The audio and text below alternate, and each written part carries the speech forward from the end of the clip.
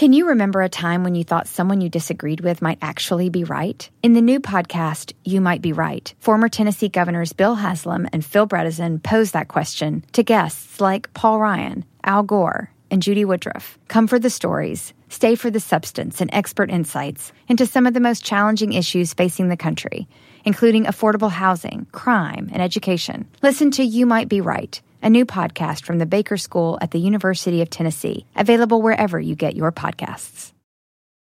Luxury is meant to be livable. Discover the new leather collection at Ashley with premium quality leather sofas, recliners, and more, all built to last. No matter how many spills, scuffs, or pet-related mishaps come its way, the leather collection at Ashley is made with the durability you need for the whole family. Shop the new leather collection at Ashley and find chairs starting at $499.99 and sofas at $599.99. Ashley, for the love of home. Welcome to the Smirconish Podcast for Independent Minds. Is former President Donald Trump in the legal clear, at least with regard to the so-called Manhattan District Attorney? I mean, that's the picture that I'm gleaning from recent events. And the New York Times had a deep dive in the last couple of days under the headline, How the Manhattan D.A.'s Investigation into Donald Trump Unraveled. It talks about Alvin Bragg. He's the new guy. He followed Cyrus Vance Jr., having a particular meeting in his office trying to make determinations about the future of the investigation. And I'll read one paragraph and then welcome a special guest. Mr. Bragg, whose office is conducting the investigation along with lawyers working for New York's Attorney General Letitia James, had not taken issue with Mr. Dunn and Mr. Pomerantz presenting evidence to the grand jury in his first days as district attorney. But as the weeks passed, he developed concerns about the challenge of showing Mr. Trump's intent, a requirement for proving that he criminally falsified his business records, and about the risks of relying on the former president's one-time fixer, Michael D. Cohen, as a key witness. I read it and I wonder what Michael Cohen thinks. Michael Cohen is, of course, the former attorney and personal fixer for Donald Trump. He is the host of a hit podcast, which is called Mea Culpa with Michael Cohen, and he joins me now. Hey, Michael, thank you so much for being here. It sounds like they worried about you as a witness and whether you could get them over the finish line. Well, okay. There are so many things to unpack here, Mike, and thanks for having me on. Look, many people have stated, and it's been recorded after the New York Times article, that if Alvin Bragg fails to indict based on all of the evidence in his possession, not only would it be a dereliction of duty on his part, but it would also constitute political suicide, basically ensuring that he becomes a one-term DA. So the fact that they're relying upon, Michael Cohen, his testimony may not be accurate simply because Donald and the GOP during the House Oversight Committee decided to label me as what? A convicted liar. I don't want, like with the House Oversight Committee, I don't want you to take my word for it. Take a look at the documentary evidence that I provided. Look, Mike, I really want to break this down for you. I was interviewed by the district attorney 15 times. 15. 3 of them while I was incarcerated in Otisville. I have provided the district attorney's office approximately 10,000 documents. Of all people, I know what they have. And in fact, I really truly believe this. If they would have indicted, if Alvin Bragg did what he was supposed to do and listened to people like Pomerantz and Dunn, according to the New York Times article, there's a highly probable rate of conviction for Donald Trump. Then what's going on here? So look, I can only say it this way. It's one of 3 things, and only one of 3 things. First and foremost, one, which I don't think it is, I think Alvin Bragg is incompetent, that he doesn't know what he's doing. And I don't think that that's the answer. Number 2 would be something like he's self-motivated. I don't know. Did somebody maybe get to him? Is he afraid of the case and believes that it could hurt his future, his political career? Or number 3, something I talk about on my Mea Culpa podcast all the time. You know this, right? As well as a book that I intend to publish in the next couple of months. maybe more than anything, Alvin Bragg and the group are afraid that if I take the stand, I will then have a platform to expose the Southern District of New York and the Department of Justice's intentional and improper mishandling of my case, which also included, as you're well aware, of the unconstitutional remand of me back to prison because I wouldn't waive my First Amendment constitutional right. Michael, Why would he care? Why would he care? Why would he care about that? Because they protect each other. All right, somewhere along the line, maybe he was told that they need to do this. Can I give you a fourth possible scenario? The fourth possible scenario is that the issue is whether Trump used his financial statements to deceive lenders about his net worth, and maybe because nobody got hurt, those banks actually made money. They just think it's a case they can't win.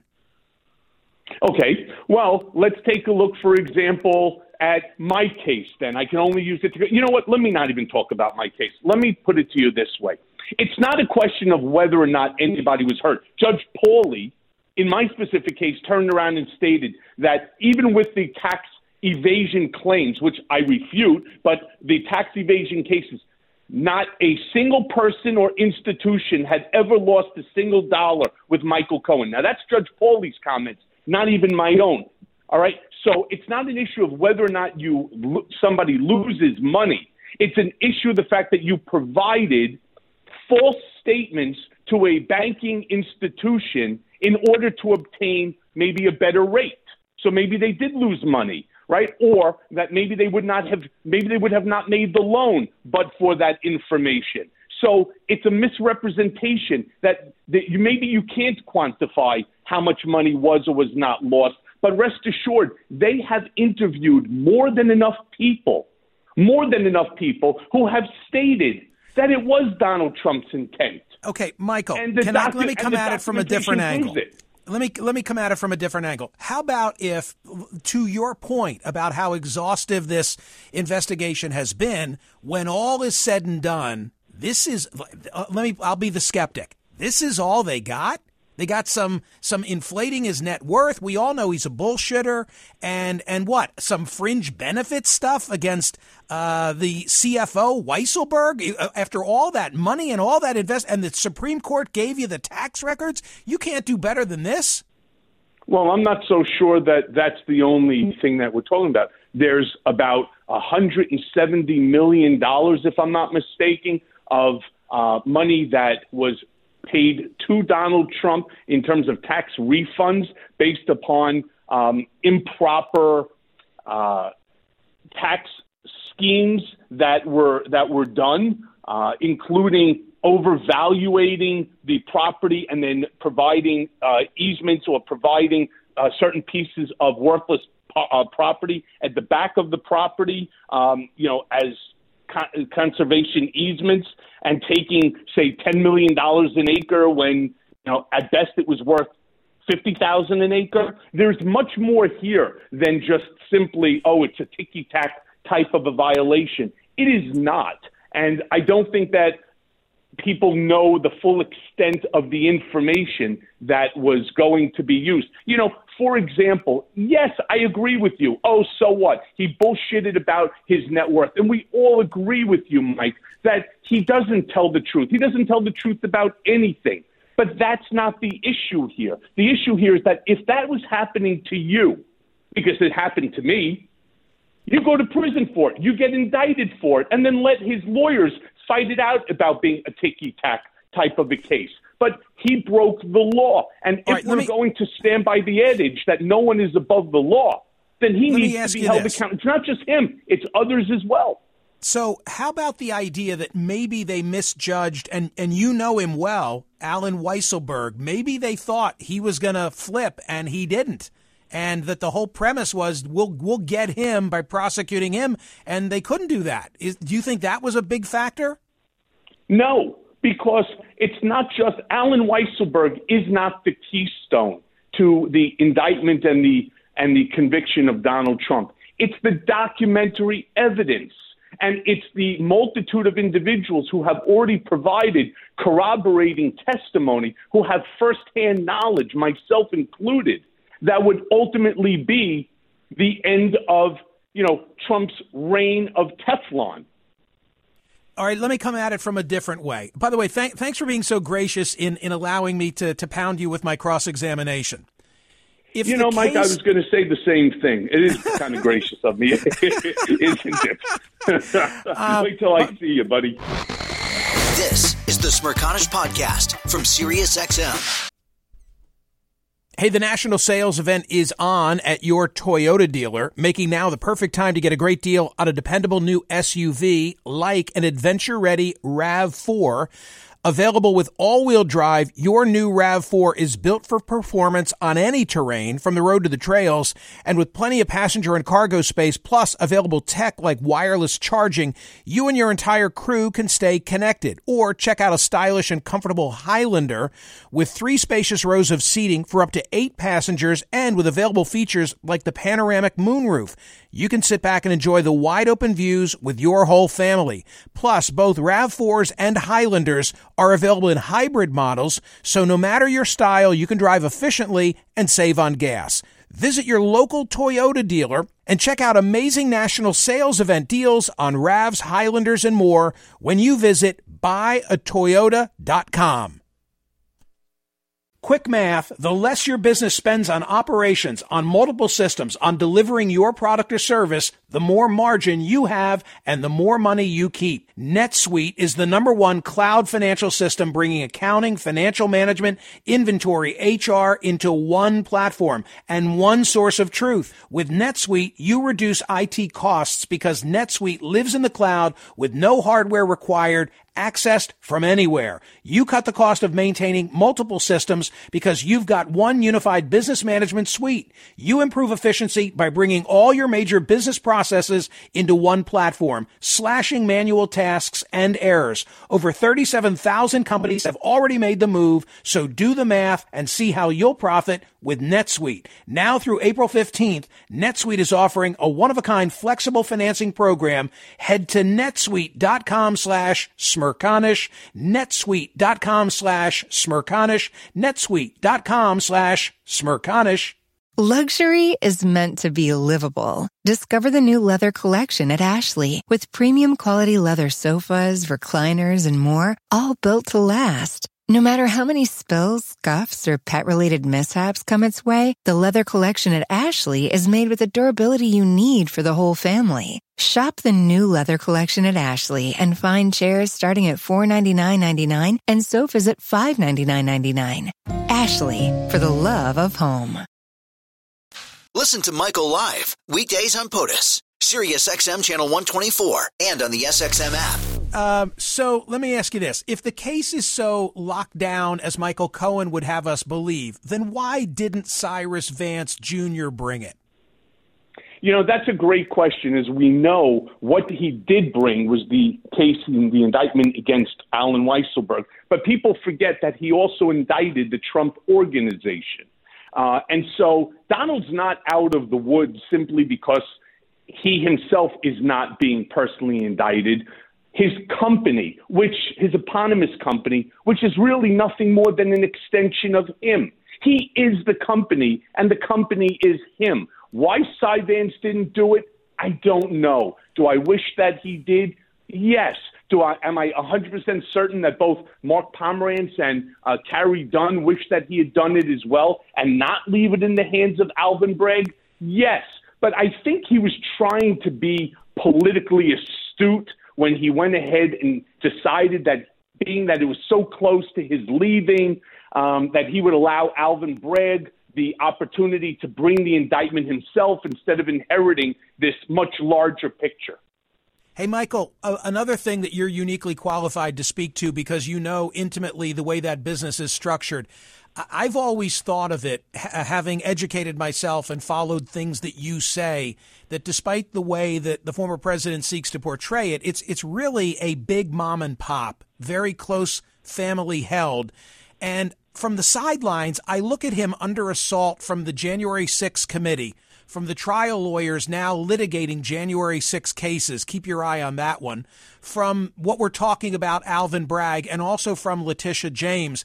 And even if these things ultimately don't go anywhere, doesn't it have to be bleeding incredible resources and time to be defending on all these fronts at once? And how do you think he's doing that? Okay, so the answer is yes, it is, but only as it relates to time.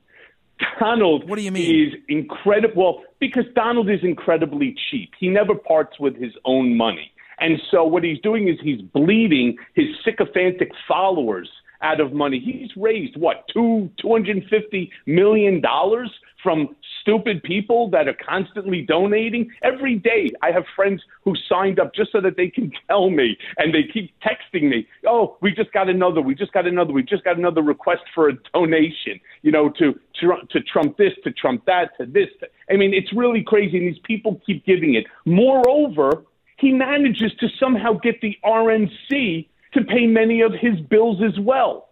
I mean, Donald, look, you have to remember, Donald in his pocket is like First Avenue here in Manhattan. It goes only one way, and that's in. He hates to pay any money out. Just ask Rudy Giuliani. He's not paying his legal bills either. And what about all these people Donald promised, I'm going to pay your bills? Bullshit. Do you think he's paying for any of the attorneys, or is he getting all that gratis, pro bono? I believe, the lawyers are not working for him pro bono, but I do believe that the bills are being paid outside of monies from the Trump Organization. Trump Organization took a massive financial beating. First of all, when it comes to, let's say, the clubs, there's so many people that walked away from these clubs because they don't want to be associated. If you invited me to a Trump club, I'm not going. I despise the man. And there's 68% of the country that feels the same. So they're not doing the same as far as banquets. They're not doing the same regarding membership. There's basically nothing going on other than now, of course, this new venture that he has run by Devin Nunes, which is a freaking joke in and of itself, Truth, right, which is supposed to now compete against Twitter with some crazy valuation of $3 billion, despite the fact it's not even up and operational. I mean, that's a first in U.S. history as well. How far you have come. Do you remember giving me a raft of shit about my coverage on CNN when this all began? Oh, yeah. You can say, listen, you were like the hitman. You were the guy sent out because I had said some things that rubbed him the wrong way. Well, you never want, ask Stormy, you don't want to rub him the wrong way. But my point being, when it comes to when it comes to Donald, right, I want you to understand this, and I want all you listeners, because I talk about this ad nauseum on Mea Culpa, ad nauseum. Donald Trump became the worst version of himself when he ultimately became president of the United States. Before that, he was this small, mom and pop, as you described it, real estate company. He was but a millimeter of the real estate enterprises here in just New York alone. He was always an ass, but that's besides the point. There was no time that anything that we did. This was during the campaign. Who knew the second that he got behind the Lincoln desk in the Oval Office that he would want to not be president of the United States, not to do things like we all hoped would be beneficial to the country, but rather to become an autocrat, a dictator, a monarch, the supreme leader of the United States. Nobody, Michael, especially me. And I keep saying on my program that if he wants the nomination, if he's healthy, solvent, and unindicted, he cannot be stopped from having the nomination. Hey, I got to roll because I'm keeping my eye on the president with an announcement about oil. Mea culpa, mea culpa, mea culpa. I said it 3 times. That is your podcast, and I wish you good things with it. Thank you, Mike, and I hope to see you soon. You will. That's Michael Cohen, ladies and gentlemen. Got the hit podcast going for him. Never Holds Back. Now you know where. He was the guy that was sort of dispatched to deal with me. Right. We heard you. Oh man. This is the Smirconish Podcast from SiriusXM. Hey, the national sales event is on at your Toyota dealer, making now the perfect time to get a great deal on a dependable new SUV like an adventure-ready RAV4. Available with all-wheel drive, your new RAV4 is built for performance on any terrain, from the road to the trails, and with plenty of passenger and cargo space, plus available tech like wireless charging, you and your entire crew can stay connected. Or check out a stylish and comfortable Highlander with 3 spacious rows of seating for up to 8 passengers and with available features like the panoramic moonroof. You can sit back and enjoy the wide-open views with your whole family. Plus, both RAV4s and Highlanders are available in hybrid models, so no matter your style, you can drive efficiently and save on gas. Visit your local Toyota dealer and check out amazing national sales event deals on RAVs, Highlanders, and more when you visit buyatoyota.com. Quick math, the less your business spends on operations, on multiple systems, on delivering your product or service, the more margin you have and the more money you keep. NetSuite is the #1 cloud financial system bringing accounting, financial management, inventory, HR into one platform and one source of truth. With NetSuite, you reduce IT costs because NetSuite lives in the cloud with no hardware required, accessed from anywhere. You cut the cost of maintaining multiple systems because you've got one unified business management suite. You improve efficiency by bringing all your major business processes into one platform, slashing manual tasks and errors. Over 37,000 companies have already made the move, so do the math and see how you'll profit with NetSuite. Now through April 15th, NetSuite is offering a one-of-a-kind flexible financing program. Head to netsuite.com/Smerconish, netsuite.com/Smerconish, netsuite.com/Smerconish. Listen to Michael live weekdays on POTUS, Sirius XM channel 124, and on the SXM app. First of all, survey results from yesterday at Smerconish.com. Big voting yet again. All these Ukrainian survey questions are getting a lot of result. Is wall-to-wall coverage of the war in Ukraine due more to the race of the combatants or the risk of nuclear war? 69.51% said it's nuclear war. 30.49% said it's about race. Today's survey question: should Poland transfer its MiG-29 fighter jets to Ukraine despite Russian warnings that it would be seen as a provocation? I mean, here's the very short version. Ukraine needs the fighter jets. Poland and the United States want them to have them.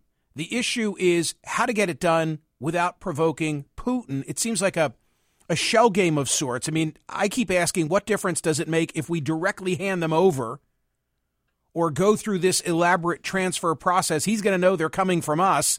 And at some point, if you're handing over fighter jets, is it really different than who flies them?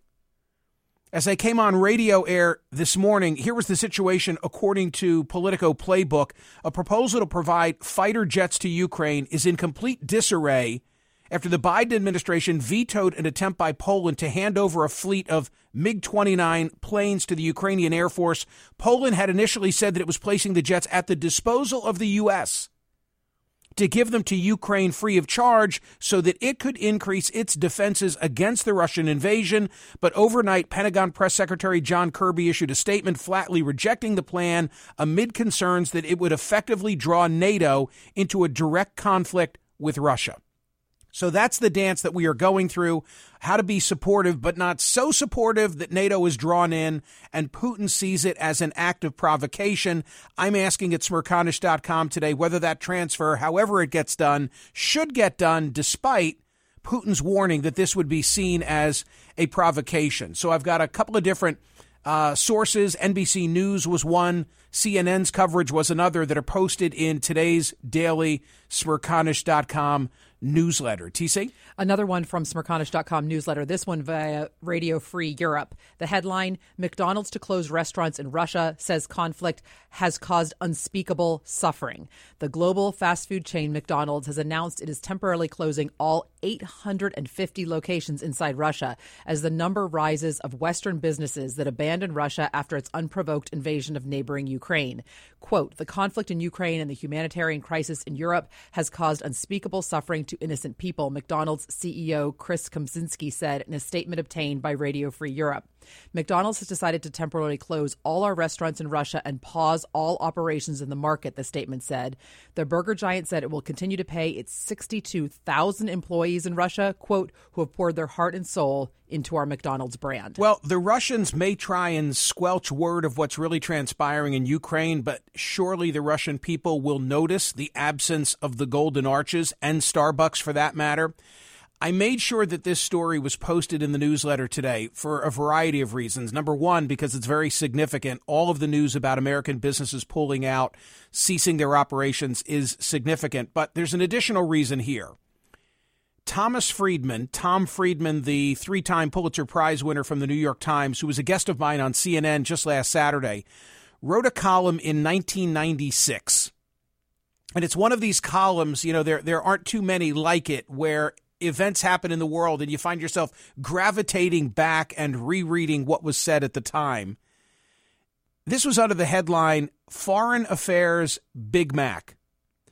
And he apparently was at Hamburger University. I remember speaking in Chicago just before COVID hit at a city winery that was across the street from Hamburger University. I presume that's where he was. In other words, it's the McDonald's educational facility. And he said, I've had this thesis for a long time, and I came here to Hamburger University at McDonald's headquarters to test it out. The thesis is this: no two countries that both have a McDonald's have ever fought a war against each other. This is Friedman in 1996.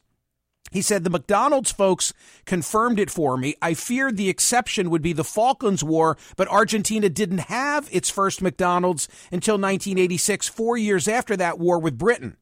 Civil wars don't count. McDonald's in Moscow delivered burgers to both sides in the fight between pro- and anti-Yeltsin forces in 1996.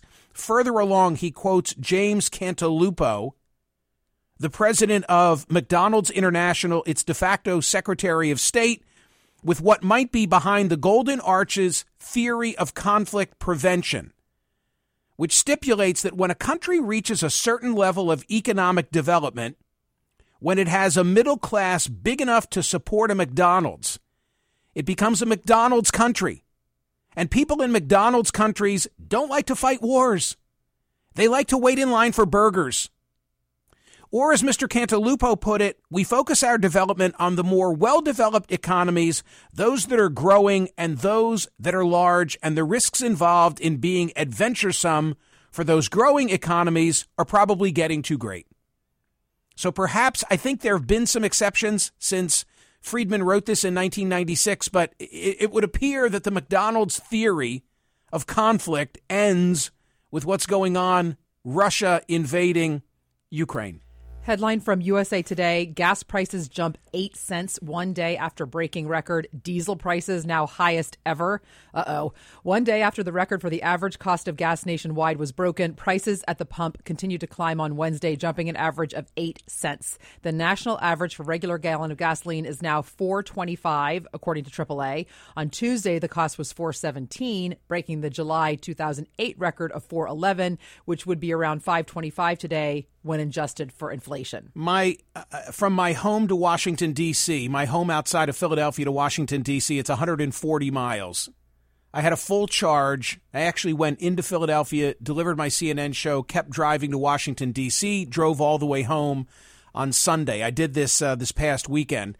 Probably cost me $20.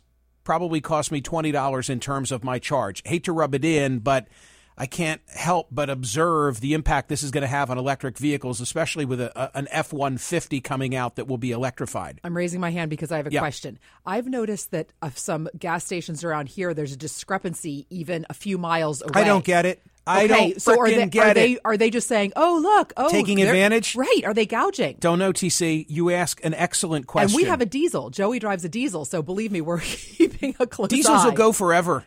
Right, but you got to fill them up. I had a diesel car with 200,000 miles on it, and it was the body, not the engine, that caused me to have to make a change. Totally love it. That's why we have it, but the prices are going to be eye-raising. I have a series of survey results. The first, which is predicated on what you just said, which is the rising gas prices. So this is from the Wall Street Journal. Their survey taken before the president's announcement yesterday about putting an end to Russian oil imports. 79% of Americans say they support a ban, even if it means paying higher energy prices. Just 13% oppose a ban. Eric X shared with me some data yesterday about the disparate impact of rising fuel prices based on your economic status. He'll be disappointed in me for doing a poor job of explaining it, but this is something that is felt the most, rising fuel prices, by those who can least afford it. Or said differently, it tends to be a drop in the bucket for wealthier Americans. Anyway, 79% of Americans support such a ban, even if it means paying higher prices. Just 13% oppose it. Quinnipiac, if it weren't Quinnipiac, and I respect them, I don't know that I would have posted this at smirconish.com today, but I did. It's from Mediaite. It's a survey about the percentage of Americans who say they'd stay and fight if Russia invaded the U.S. And there's a sharp division according to party affiliation. 68% of Republicans would stay and fight. 57% of independents would stay and fight. 52% of Democrats would leave the United States, or said differently, 40% would stay and fight. 8% said they weren't sure. So pretty big difference. And I guess it fits a stereotype of sorts, right? 68% of Republicans are staying and fighting. 57% of independents are staying and fighting. 40% of Democrats are staying and fighting. I don't know how reliable this can be, but from the Washington Post today, posted at smirconish.com, 58% of Russians support the invasion of Ukraine. I mean, two things. One, I don't know how you could get fair polling in Russia. The source is Gary Langer, a U.S.-based polling expert who runs a research firm, obtained the results of the study from the Russian research organizations and shared them with the Washington Post. I don't know how reliable a Russian poll can be. But secondly, I don't know how reliable it can be when the people of Russia aren't being told exactly what's going on in Ukraine. But it's interesting nonetheless. So a lot of good polling data at smirconish.com. Tell me about this piece about 10 questions for Natan Sharansky. Natan Sharansky. So this was from the Tablet magazine, and I was inclined, TC, to put it in the daily newsletter today because I interviewed Natan. Natan Sharansky is a really remarkable guy. He's a very slight guy. He's a not very tall guy, but he's a very strong guy. Russian-born, or more specifically in what was the USSR, Jewish.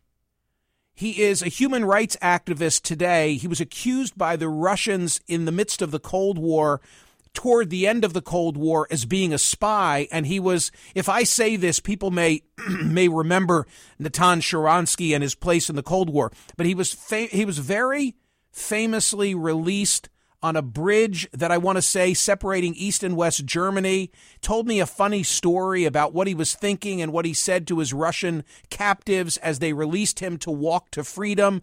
On the other side of the bridge was the United States ambassador to, I guess it would have been West Germany at the time. And when I, for a week, broadcast from Jerusalem, he was a guest of mine. My Israeli hosts provided me all of these extraordinary guests, and he was one of them. But in this interview with the Tablet, I thought the following was most interesting.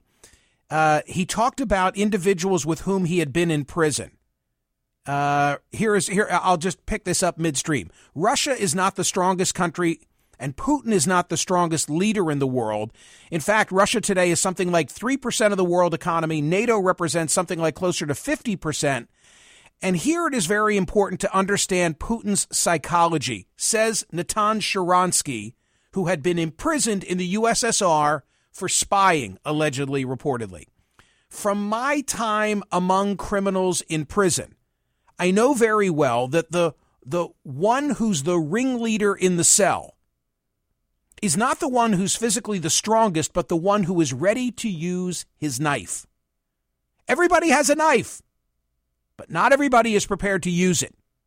Putin believes that he is willing to use the knife and the West isn't, and the West can only talk even if it is physically stronger. So that's the Natan Sharansky piece. Read it from the tablet. It is posted at smerconish.com. That is sort of all of the Ukraine-related news in a nutshell. Many more stories are posted there, but that's the essence of what you'll find today at smerconish.com. The Smerconish Podcast for independent minds. Listen to Michael Smerconish live weekdays from 9 a.m. to noon East on Sirius XM's POTUS Channel 124 or anytime on the SXM app. Connect with Michael on Facebook, Twitter, YouTube, and at smerconish.com.